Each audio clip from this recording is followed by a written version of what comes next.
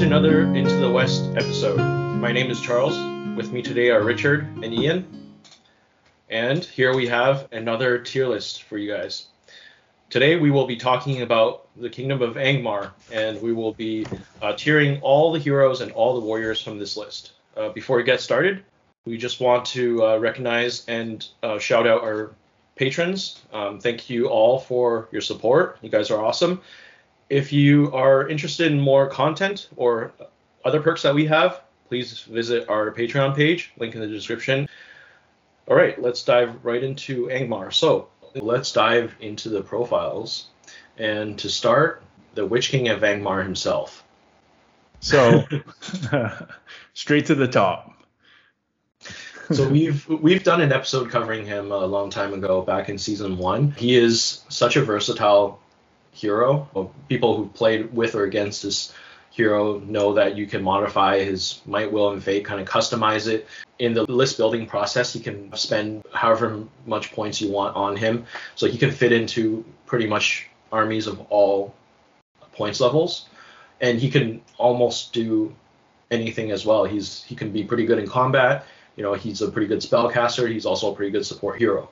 He's often in the conversation for being one of the best evil heroes. He's very much on the short list there. And I would argue he's even better than the other list that he's available in. So Barad-dûr and Mordor. I think just because of the options available in Mordor, as good as he is, you see Mordor lists without him. But then in Angmar, you know, it's hard to ally in. And he's just so good in this list, and he gets like extra bonuses, like with the army bonus and stuff. So he's as close to a must take as it gets, I think. Yeah, I think unless you're doing it at smaller points values, and with more of a niche list, with this army, you might not see him, but for the most part, he's going to be in like every single list in some capacity. He's going to be there with the crown, probably on the horse, if not for nothing else than just being able, like a very strong command or compel caster, but also as like a secondary or tertiary hitter, just because with the crown and on the horse, he can still hit 4 attacks on the charge, which is great. Yeah, I think he's an easy legend. I can see you maybe building Angmar without him in like a special kind of build, but you know, he's the foundation and you want him most of the time. You're just too damn good. He's kind of what all these other like jack of all trades heroes want to be, but don't quite hit. Yeah. All right. And our next hero is the Dwemer Lake.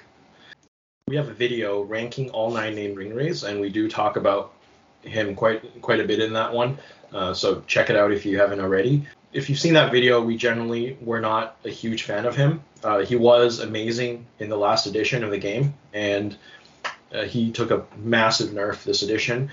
And I think I've only seen him in one list in one game out of like since 2018, since the start of this edition. So I always mix these two wraiths up. Probably because we don't see him that much, but which one is he? Is he the one where you spend extra resources? Yeah. Okay, so on a 4+, he spends a will, and on a 4+, he makes you have to spend another point of might, will, or fate, right? Yeah, and he's the one that has to go two-handed and has no might. He's a decent caster though, and I think 16 will, I believe, so slightly higher than normal. Yeah. Like 0-16-2, is that it? Yeah, but he's essentially just a bad Grima, right? And like it's sad because the special rule is so fun. It's a rule that I would love to see more of, because those kind of rules challenge your opponents and adds more decision making. It's not just like my guy does this to you, so your guy just becomes worse. Kind of like a shade effect, but it's actually like a decision maker. If it was, I don't know, if the roll was like a little bit better, because like a 4+ isn't that great. I don't know if it was a little bit more improved, or if it was like you spend a will and it activates for the turn, it'd be a lot better. Yeah, so how it used to be is you didn't have to spend a will at all. It was just passive ability at all times. So it was borderline broken. So if they kind of just like Ian said, stuck in the middle. You spend one will at the start of the turn. I think that would have made it like just balanced, but because they made it on every single use, you're just gonna run out of will really quickly, or you're just not gonna cast many spells. I think conceptually it's devastating if you combine it with the other spellcasters that Angmar has, we'll get into later. Like if you combine it with a paralyze, or if you combine it with a shade. If a hero had to use 2 might to might up their roll, you could kill heroes really, really easily. But just his price tag, like for what he does, he's way too expensive. Personally, I'm thinking a minor. Like I can see maybe a list working out if you're a really experienced player and you know the combo that you're trying to set up. I can see him being pretty effective, but you kind of have to know what you're doing when you're taking him. Yeah, it's a bit sad though, because I feel like this profile fits in really well with all the other stuff in Angmar, and it works well, but yeah, it's just not very good right now.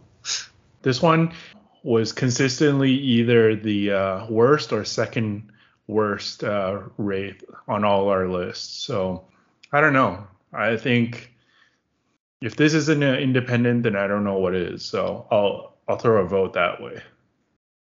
And plus the fact that like we said, we haven't even really seen it, right? So you got to be desperate to take him.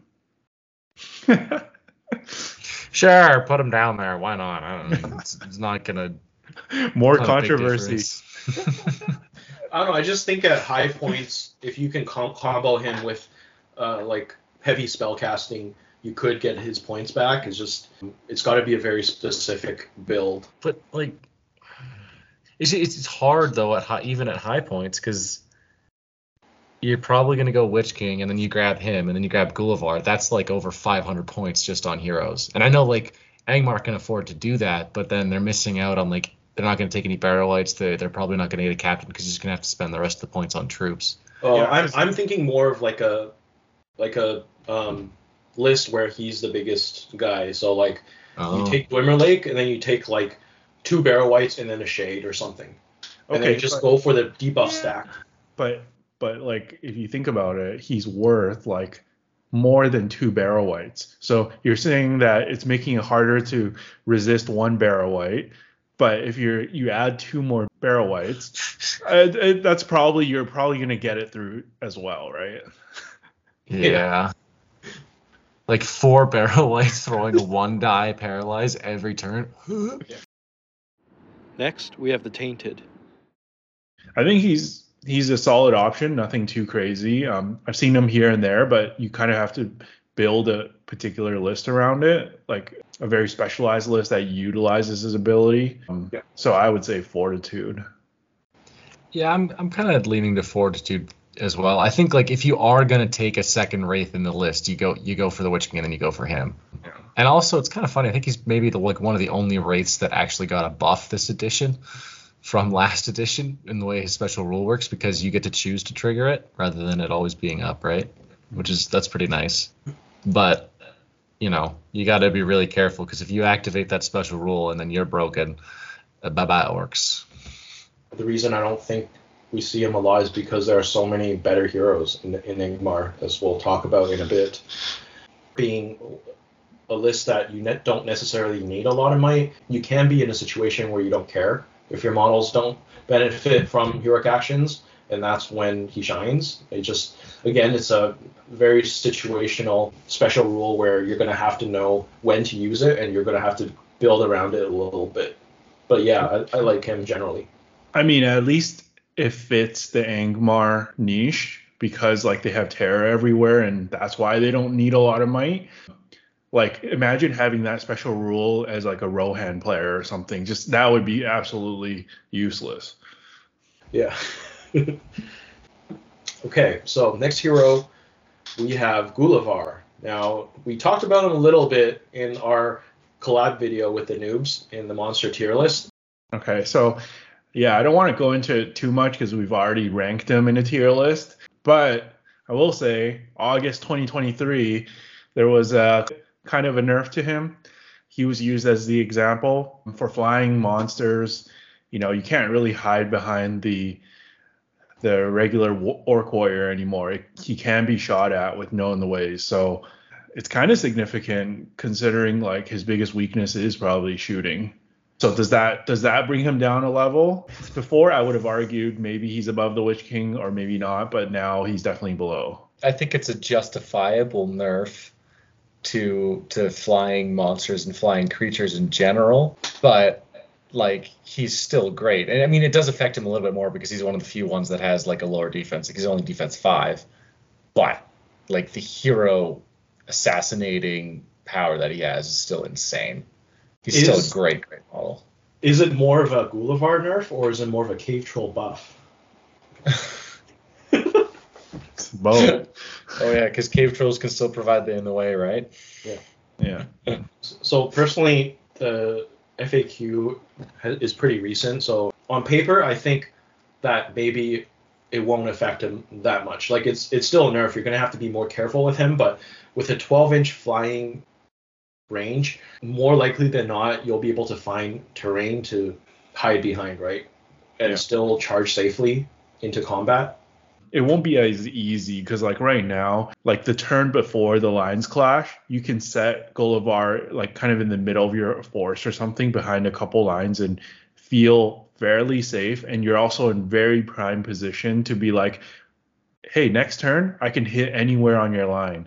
So the only thing is like now you're weakened positionally that you're forced to like, let's say, maybe go off a little bit more to the side behind terrain, which isn't maybe the most optimal position. And like, it's more predictable where you can probably attack. So that's the kind of nerf that I'm seeing. But honestly, that's probably only going to matter at a very, very high level of play.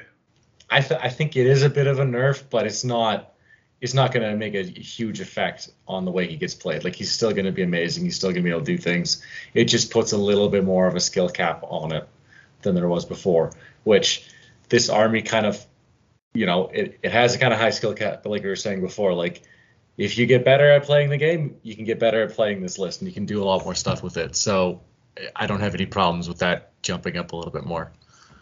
We did do a full episode on Gullivar with Unexpected Podcast member Matt Iverson. So if you haven't listened to that one, please go check it out. Our next hero is Birder, the Hill Troll Chieftain. Yeah, and we also tiered this guy in the same monsters tier list. I believe we put him in Valor, was it? Or Fortitude. That's where I was going to put him this time. No change. I mean, he can block Gullivar now. Yeah, there you go. Birder buff.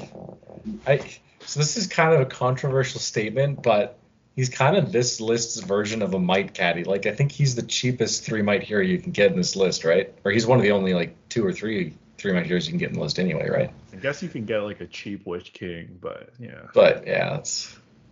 And so yeah, he's got to place it, but again, there's different builds. I think he's more popular at smaller points because if you can't get Gullivar and all the other stuff, but you still want something that can, chop heroes in combination with the Witch King, then he's kind of your man. Yeah. Correction, we actually ranked him the top of Fortitude. Oh, he got that much better being able to block Gullivar. They can use us as cannon fodder. One thing to note is that he's not a spirit. So he doesn't synergize with your army bonus. He doesn't provide your orcs with terror. And similar to the cave troll profile that we'll cover later, what he has doesn't really synergize with the tricks Angmar has. Even though he's a pretty decent profile, I think the reason you don't see him that much is because there are so many better profiles that do synergize with the army bonus and with the strategies common with Angmar. We can just blame it on the noobs. They dragged him down. I don't know. I'm actually thinking he might be in Fortitude now for me.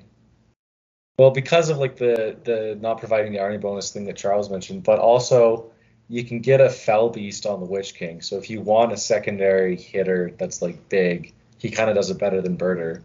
And also, Birder doesn't have a two-handed weapon.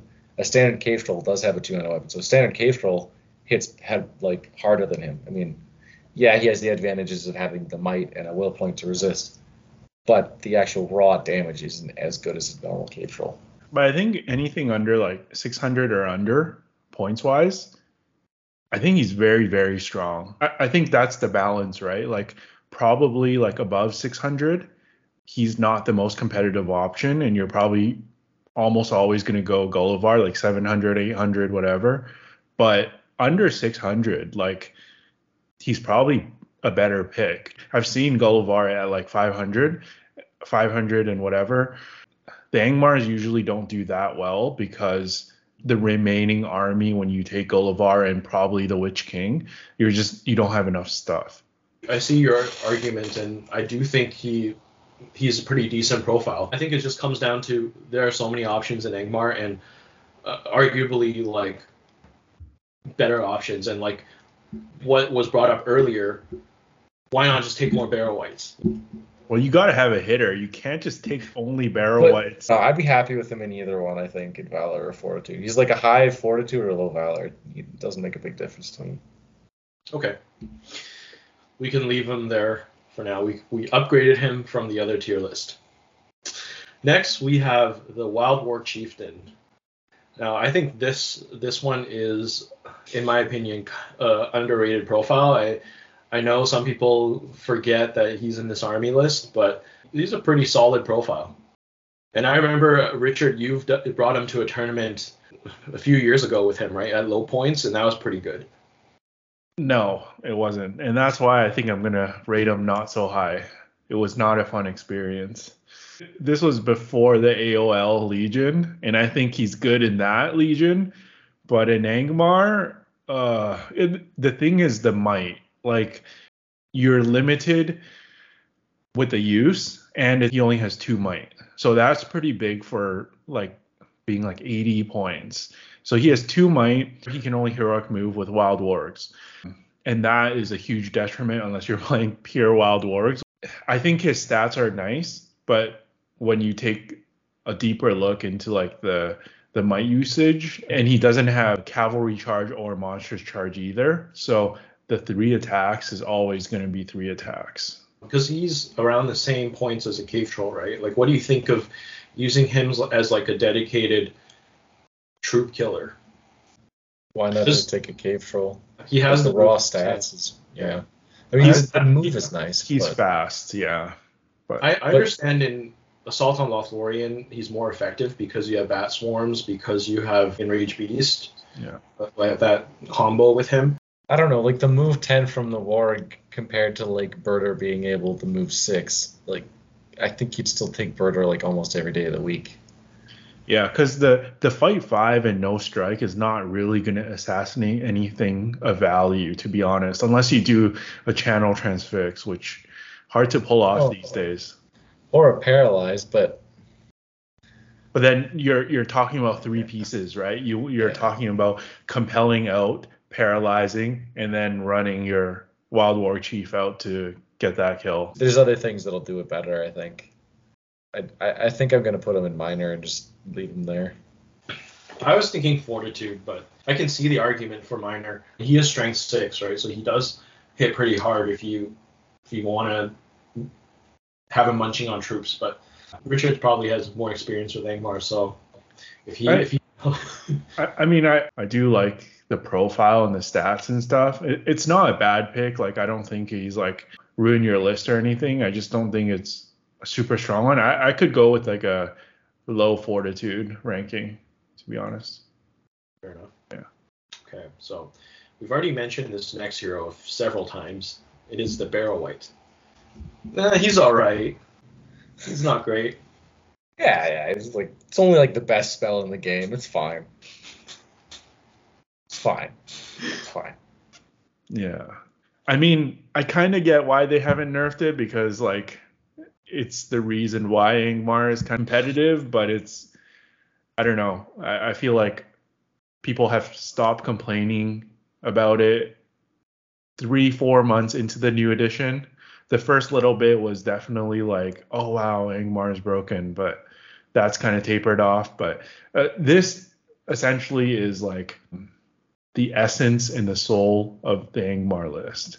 Like, I think if you're playing Angmar to kind of get access to this this spell because no one else has it. Whenever I see an Angmar list without a Barrow White, I usually feel the need to bring it up. I know when Matt Iverson came on our episode, I believe he brought a pure Angmar list without a Barrow White, and I was just like shocked. And I think Ian once wrote an Angmar list without a Barrow White too. The Paralyze spell is so good with 12 slots to lead warriors for 50 points. Is also just super efficient when you're trying to hoard out in Angmar lists. Like, we often complain about how like minor spellcasters like this in other armies only have 6 slots, like Stormcallers and Shamans, and that brings them down a bit. Like, he has those 12 slots, and there's no detriment to your army. So you can take multiple of these guys and not suffer in your list building. Okay, the thing about the slots is actually a really good point. Like, if he could only lead 6, I think it'd be a lot more interesting. But like right now it's no competition, right? Like, between him and the next 2 heroes, the Captain and the Shaman, like you always just go for an extra Barrow White. Unless you really, really want the March. That's the only reason. He can still lead 12, so he's got like so much over the Shaman. He's the same cost as the Captain, basically. The Captain can be a little cheaper depending on the war gear. It's D7, 2 wounds. Yeah, and he can leave 12. He activates the army bonus because he's a spirit hero, which is big. And then you get to the spell itself, which is fantastic for shutting down enemy heroes. Setting up what Angmar does best, which is assassinating heroes. Like, I mean, sometimes you get those assassinations going off when, like, with a Witch King doing a Compel or an Immobilize, but usually you hit him with Paralyze, and then Birder or Gullivar jumps in and just one-shots the hero. Yeah, they're just automatically on the ground, and they can't do anything. They can't even try to win the fight and force extra, like, resources or might out of whoever they're fighting. Kick him in when he's down. Yeah, it's gross. So I think easy legend here. I would probably even put him above Gullivar just because, like, you take him in low and high points. He's just everywhere. 50 points! It's insane! Even before you get up close, psychologically it messes up your opponent already. Because they're only 50 points, most likely you can have more than one. So when your standard big hero only has 3 will, all of a sudden you're super, like, conservative charging into combat because you're like, okay, well, I might be able to resist the first Paralyze, but he's got a second Barrow White. Like, my hero might not do anything this game. Yeah, the one part that they were actually thinking about when they wrote that rule is only giving it like a 6-inch range, but still, it's nasty. I'm okay with that ranking. Okay, next hero we have is the Orc Captain. So, Orc Captains, you can find them in many armies, many legendary legions. Their role in Angmar is that they're the only profile with Heroic March. So, wait, the Wild War Chieftain doesn't have March. Yeah. He does, but it only affects Wild Wars. So, yeah, essentially, unless you're running an all Wild War army, this is the only profile with Heroic March. Angmar, as we discussed, with their weakness being a glass cannon army, they're prone to shooting. That's one thing that you can take to mitigate their weakness. So that's why people take this profile. That's why you see it. But like we said throughout this video so far, Angmar has many hero options. So it depends what kind of Angmar list you want to build, whether you want to make movement and mobility one of the tools you have in your army or not. I would also say it depends on what war gear you give him too, because he also can be like a pseudo hitter, right? If he's on the warg, he can take a pick. And if he's hitting a paralyzed hero, he can, have 6 strength 5 attacks going into them on a turn. So it's enough to kill minor heroes or small, like 2 wound heroes easily and one shot them. So he's got a bit of versatility that way. He's an Orc Captain. I think he probably just goes in Fortitude somewhere. Yeah, I like the versatility of him. We just talked about how good the Barrow White is, but I know at higher points, it's like, do you want your 4th Barrow White or do you want one Orc Captain? I'm usually the type, I guess, to lean towards a more well-rounded option and go with the Orc Captain there. So, with the law of diminishing returns, I prefer after the 3rd Barrow White, probably go with the Orc Captain. So he definitely still has some use there. And just a way to get extra might into the list without, I think everything else that brings might in this list costs at least double his points cost, right? So Ian mentioned earlier that you can put him on a warg and use him as a hitter, but I've also seen people just take him without any gear to, make him like the cheapest might battery as possible. And if you look at the rest of the Angmar list, most of your might is on pretty big like centerpieces. And so if you want like just a small hero to do their heroic moves and save the might on those big heroes, this is one of the only ways you can do it. I actually would put him in Valor. I know we're kind of maybe going with Fortitude on this one, but I think he's a Valor because I see him arguably more often than Birder. So I think there's multiple reasons to take him, and you see him quite a bit. So yeah, what do you guys think? It is true. I probably do take him more than Birder. Yeah, I think you convinced me, Charles. Actually, like he kind of earns the spot up in Valor. Simply like, how often do you see Orc captains getting taken in most other lists? Not that often. Here he does show up pretty regularly. So yeah, it's fair enough. Is he in front of Birder though? I would say so. The Orc captain brings more utility that Angmar needs. Because like Birder brings hitting power and a heroic strike. That is in itself is not as helpful as a model with heroic march, a model with really cheap points of might. Yeah, I'm okay with that.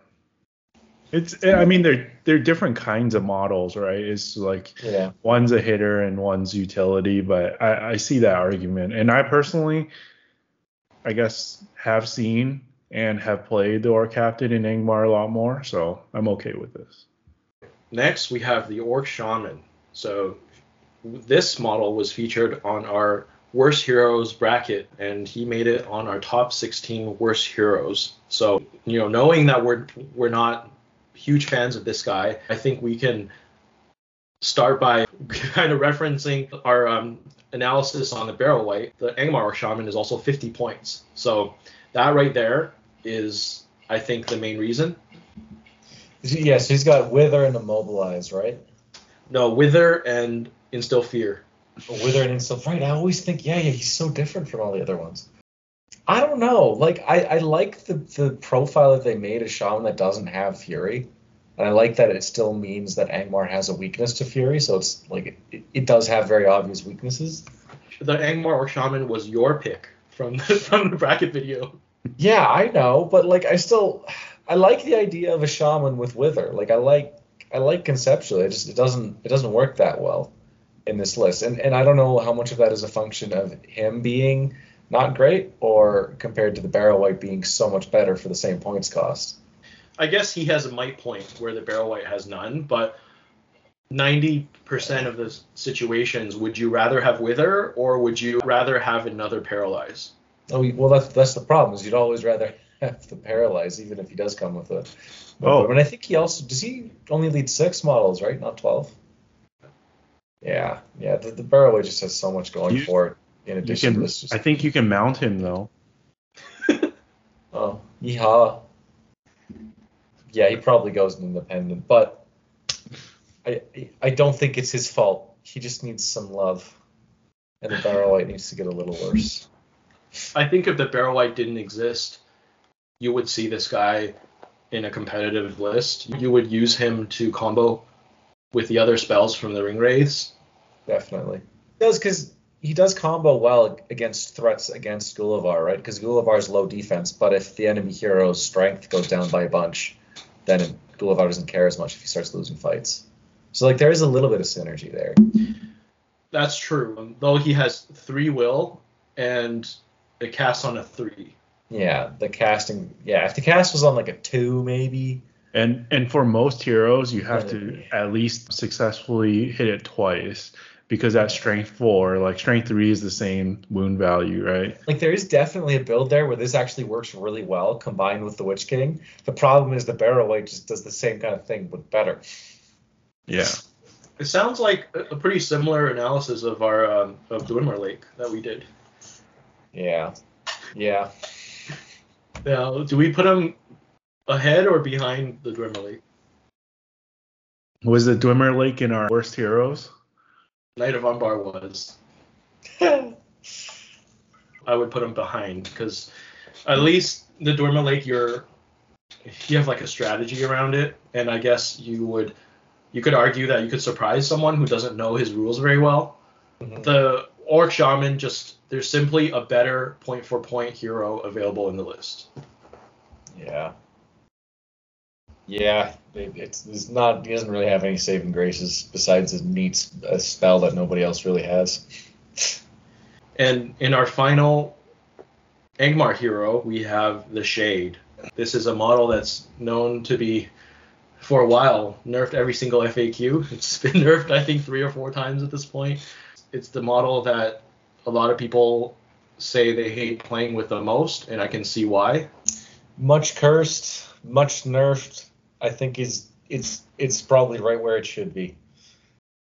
Yeah, like you can still make a build around this model and it can still be really good, but there's only one specific build, and it's not like last edition where you're going to see it getting allied into every single freaking evil army with 2 fell beasts, and then you cry yourself to sleep after that game. It's not like that anymore. It's still frustrating to play against, but it's balanced. I really like where it's sitting right now in terms of balance. Perfectly balanced, as all things should be. Yeah, I don't think anyone likes playing against the Shade. So I think no one was sad or that sad that it got nerfed. So yeah, I definitely still think it's playable, like Ian said. But I think the combo of people knowing it's not fun to play against and it's not like super broken, it doesn't give a lot of reasoning to play it unless you just really, really like that play style. But I think it would probably sit pretty firmly in Fortitude for me. Yeah, I mean, with the nerfs, you're forced to play it in Angmar only now, and then also, even in Angmar, you have restrictions now, right? So, like, trolls and wargs in this list, I think, also suffer the -1. I think just the Cave Troll, because Birder, I think, still has the Angmar keyword. Okay, so it's just Cave Troll and the 2 orc profiles. Yeah, I'd put him like top of Fortitude, I think, because I feel like you see him still more than like the double Wraith builds. Yeah, I think top of Fortitude or bottom of Valor, because he is still one of the main like 3 centerpieces, right? Because most Angmar armies you will see either Witch King, Gullivar, Shade, or multiples of those 3. So I think you could still play a really effective list around this profile, and he's still one of the main like strategies, main win conditions of Angmar. So yeah, either high Fortitude or low Valor for me. Okay, let's move on to the warriors. So the first warrior we have is the Cave Troll. Now this is a profile that we also see in Moria. However, in Angmar, I believe it's quite a bit different. So as we just discussed with the Shade, he doesn't synergize well with the Shade, so generally you won't see them in the same army, but he does provide a little bit of hitting power when most of your army is typically orcs, strength 3 orcs. But what do you guys think about him, especially with the recent FAQ change on targeting flying monsters? I don't think it has any effect on whether you take a Cave Troll or not. Unless you're playing on like in a tournament that every board only has like 2 pieces of terrain on it.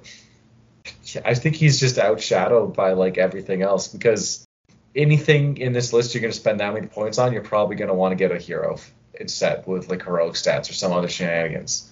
Dropping 80 points on like a troop in this list doesn't feel great. I think in comparison with Moria, the Cave Troll's much better in Moria. In Angmar, I feel like shooting is a bigger weakness. So when you think about how a troll is equal to what, like 12 orcs, 13 orcs, it hurts your numbers a lot. So I think most of the time I would take the 12 orcs instead of the trolls. So I'm trying to think of a situation where you would benefit from taking a Cave Troll. I mean, maybe at high points, and you want to have multiple threats. If you don't want Gullivar to be like your only hitter, you want like a Cave Troll on the flanks to hit troops and stuff like that can be useful. I don't think he's useless, but I just think that he gets in the way of you trying to hoard out your numbers a lot of the time. He's always going to be a solid profile. We've talked about him in the past before. He's probably one of the only non-hero monsters that are playable. But yeah, like you guys said, his role doesn't synergize really well with the army list. There's better assassins, there's better hitters, and then he doesn't really do much in the support role because he's not a spirit, so he's fine, but definitely not a must take. If he worked with the shade well, I think there'd be a really interesting build there. But all They the things we nerfed it. can wish for. They know. I mean, I think It the would- nerf to the shade was fine, but I think the cave troll should just get the Angmar keyword in the list, right? Yeah. Like everything in the list should just get that, because then, an all monster list, but you're fighting against that, and most of your guys get -1s. That means even though they're not named, it's interesting. I don't know, but yeah, he's probably somewhere around where the Wild War Chieftain is. Like, you see him, but not a lot. That's kind of what I'm thinking. Yeah, I'm cool with that. Okay, next we have the Angmar Orc Warrior. So this was the warrior we were talking about when we were discussing the army bonus. So basically, when they're within 3 inches of a spirit hero in this army, they gain the terror rule. So since this is usually the backbone of your army, you have dozens of them. Potentially could mean most of your army having terror. And with your army usually having Harbinger, that can be very deadly. Yeah, I mean, orcs are already like a solid profile in the other armies that they're in. And in this one, they're particularly good. They're actual legends here. Well, yeah, if you do the troop-centric build where you just have a shade and some other spirit heroes and then just a massive orcs, they actually do become quite scary. But even in the more hero-focused ones, like you still have to take like a decent amount of orc warriors, I think. Absolutely. The cheapness of the profile and just the fact that they can still hit defense 5, which is and be fight 3 is it's the perfect profile for this list to allow you to get all the fun stuff that you want to take to do all those combos. I would say that the average army, people try to spend only up to half their points on heroes. In Angmar, I feel like you can cheat out of that a little bit and go above the half, and it's because of this profile. You're like, okay, it's an 800 point list. I'm going to spend 500 on heroes or 550 because I know I can still hit the numbers. They're great. I don't know if I would put them on top of Legend. I guess in terms of popularity, when have you seen an Angmar without this profile? So in that case, it would be at the top of Legend. But how often would you say like they're the MVP and they win the game for you? I think still Legend, but maybe not the top. Yeah, maybe at the bottom of Legend, because I still think they're amazing and easily the best troop in this army. Well, yeah, they're not the best by any means. It's still just like a humble orc warrior, but just like we said, the points cost and the combination works well with like list building for this. So by virtue of that, and then the army bonus, and then the other bonuses available, I think they do just pip into Legend. Yeah, I wouldn't say they're a perfect profile. Like their shooting is pretty worthless. This edition, they lost the access to orc trackers, and now most Angmar players I see, they just don't even bother with bows. And without Fury in the list, their courage is still pretty bad. So they have their weaknesses, but when they're so cheap, you don't really care. The next profile we have is the Angmar Wargrider. So this is like the same as the standard Wargrider profile, except with the Angmar keyword. So it's basically just an orc warrior on a wild warg. We talked about mobility a little bit earlier. What do you guys think about taking Wargriders instead of like Heroic March in Angmar lists? I think you might take both, honestly, but like not mass. Like you probably only grab 2 or 3 just to have a little bit of extra mobility, but also to be able to cancel enemy hero like cavalry bonuses, or to like nerf enemy heroes or enemy cavalry that are charging around. But I think you're still going to see them fairly frequently in most builds. It's the same thing as the regular orc warriors, right? They're what, 12 points with a shield, 11 points base. Like they're still very efficient just to get a cav in the list. Yeah, I would say, though, they're probably a little less valuable than the Orc Warrior just because if you're going just for speed, the next option we're going to talk about, there's a more budget option and you can still get the 10-inch moves. So it's not as much of a must-take. But then, of course, there's stuff that you can do with the Warg Rider that you can't do with the Wild Warg, like the dismounting and the charging other enemy cavalry to mitigate their attack bonuses. So I don't know, maybe I would say like a Fortitude, Valor in between there. I like the Wargrider profile in other lists better. Like I prefer them in in Mordor and Isengard. In Angmar, I would rather take the Orc Captain, and like Richard mentioned, the budget option Wild Orc, I'd rather take a few of those. I don't know. I just think that Warg Riders kind of cut down on your numbers a little bit too. Like, I don't think your list is necessarily inefficient if you take them, but I would rather take Wild Wargs for mobility. Yeah, I'm fine with them being in 4 too. Yeah. Okay. Not Split amazing, the but difference. they're good. Good enough. Okay, we have the Wild Warg next. So we kind of just started talking about them. They are the cheap option for mobility in this list. Their cost is just slightly over the cost of an Orc, and they provide the 10-inch movement. Not very impressive in combat. They're still Fight 3 and still Defense 4, but they do allow you to send models off to objectives and, make traps for a pretty cheap cost. Oh yeah, I love these guys, and I think they're a better deal than their cousins, the Fell Wargs too. Whenever you can get like a 10-inch model for like cheap, like under 10 points, it doesn't even really matter what their stats are. Like I played the Spider Queen a lot, and those broodlings, like they have the worst stats ever, but whenever you position them right, you're just throwing them around, they can do a lot of crazy stuff, and same thing as these guys. So they're just so cheap. Like they're a little bit more than an Orc Warrior, and then you get this super fast moving unit. It has to be ranked pretty high here for me. Yeah, the only thing that puts them down compared to an Orc is their 40 millimeter base. You're never going to use Wild Wargs as like your main battle line. They can't be supported by spears, and they can get surrounded pretty easily. They're not great in actual fight, so you're not going to want to spam them out, even though they are cheap. Yeah. But I think they're solid Valor. Okay, yeah, fine. We can put them in Valor. I mean, like, I know it's useful to have the 10-inch movement models, but I just feel like the Wargs by themselves, like, all they do is just die. We said this list is vulnerable to shooting. These guys are defense 4. Like, any bow wounds them on a 5 or better, right? And then their giant base size means once they get into combat, they're going to get swamped and killed super quickly. I don't know. They're fine. I don't think they're amazing, but I will bow to being outvoted on this one a little bit. I will agree that in the past I've used them in the wrong way, and that's how I've learned it, where I've just thrown them into combat. They're definitely not good in fighting, and you're right. Like, when your army is so prone to shooting, you're not going to want to take too many of them. But in scenario pools that are not kill the enemy, I think they're going to be useful almost every game. Absolutely. That is true. I don't know. Maybe I just like the Warg Riders a bit better, but yeah, the mobility is still good. You're still definitely going to take at least a couple of them or a couple of the Warg Riders in every list you build, pretty much.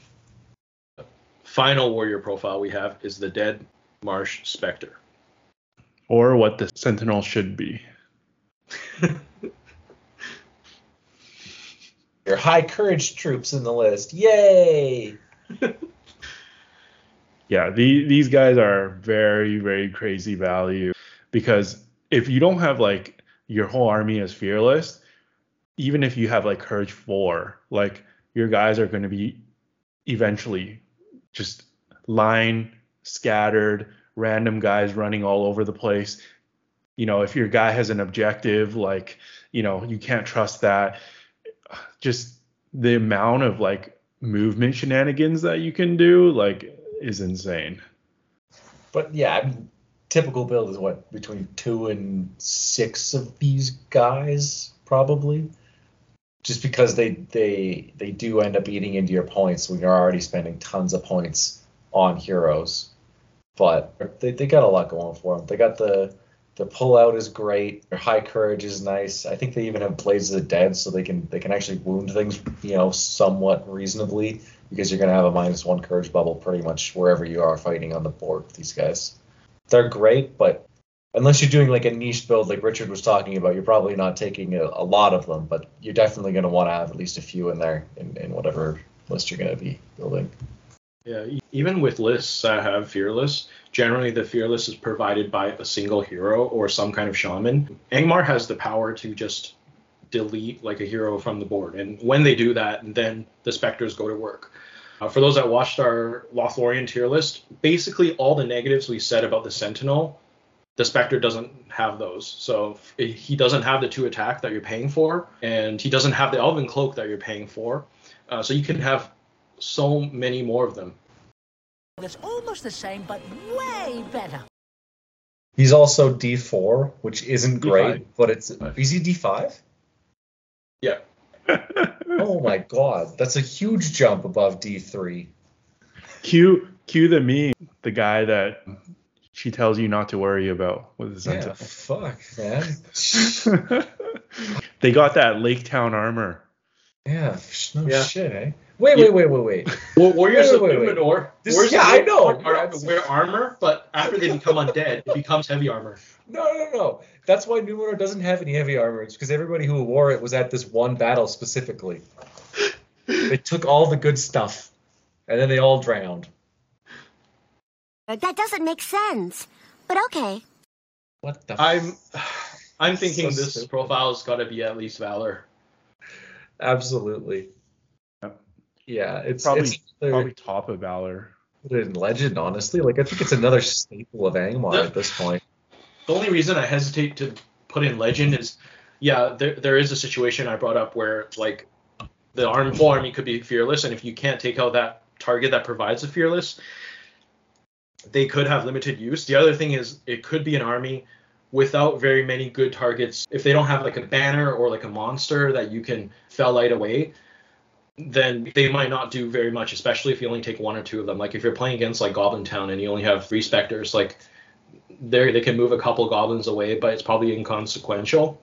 Because even if we're talking about Courage 5 lists, like with elves and stuff, the fact that you have Harbinger of Evil, like the regular elves are solid targets now. So I would kind of be okay with this too.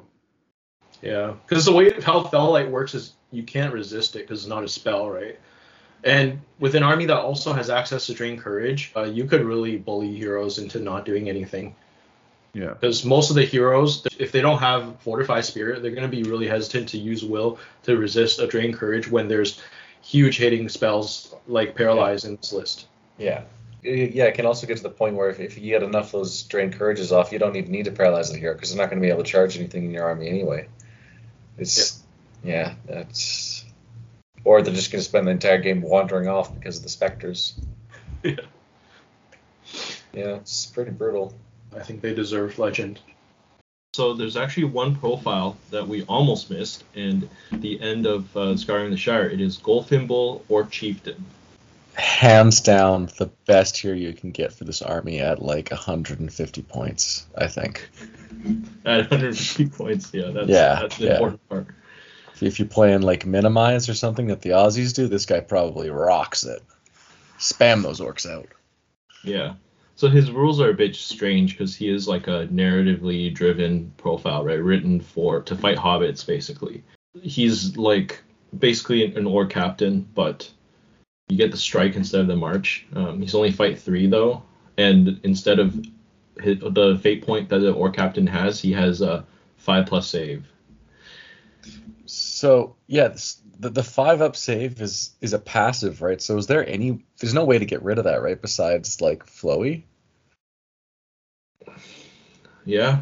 I mean, if he keeps making those saves, he'll keep living, I guess. He's like potentially more durable than an orc captain, I guess, if you save his might to boost up those rolls, but also he's capped at D5, so not really. At first I would say take him for the heroic strike, but at fight 3 heroic strike, it's not good. It's not consistent. No. I mean, okay. I mean, so it is Angmar, and obviously anything hitting a paralyzed model is good. But this guy mounted, if he goes 2-handed with his hand and a half mace against somebody who's on the floor, he'll put out some damage. But, he costs 50 points, and I think every time you're going to take a Barrow White instead.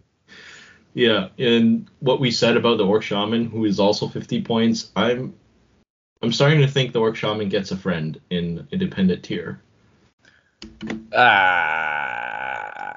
Because comparing him to the Barrow White again, or in this case the Orc Captain, you're gonna take the Orc Captain every time, I think.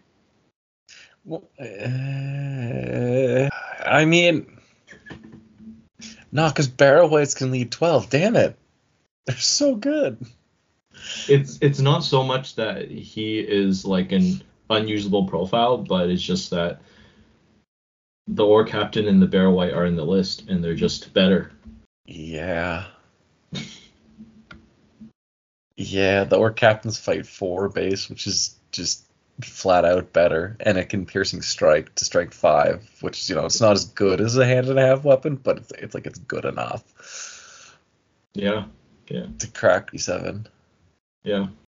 If he had heroic defense, he'd actually be a pretty neat profile. Yeah. The way it is now, I mean, he's got heroic challenge. That's cool if you want to give your opponent a point on might or two. Or if he had 3 might, he'd be a good might battery option in Angmar. Yeah, but then risky because he's still 2 wounds, 0 fate. Yeah. Yeah, just at that price point. I mean, how much is it an Orc Captain mounted with a shield? Is 55? Yeah. Yeah, I mean, which if you didn't take the shield, it would be the same cost, except the Orc Captain would have 1 fate. I think he's pointed to be able to compete with an Orc Captain, but it's just missing a little bit. It's just not quite there. Yeah, it doesn't synergize with Angmar. No, no. I mean, maybe if you're doing the Beasties list, that version where you're running the Warg Chieftain around, then he kind of makes sense. But that's more of a themed list, and then you're bringing him so you have a cheap strike to have one. But yeah, he's not doing a lot.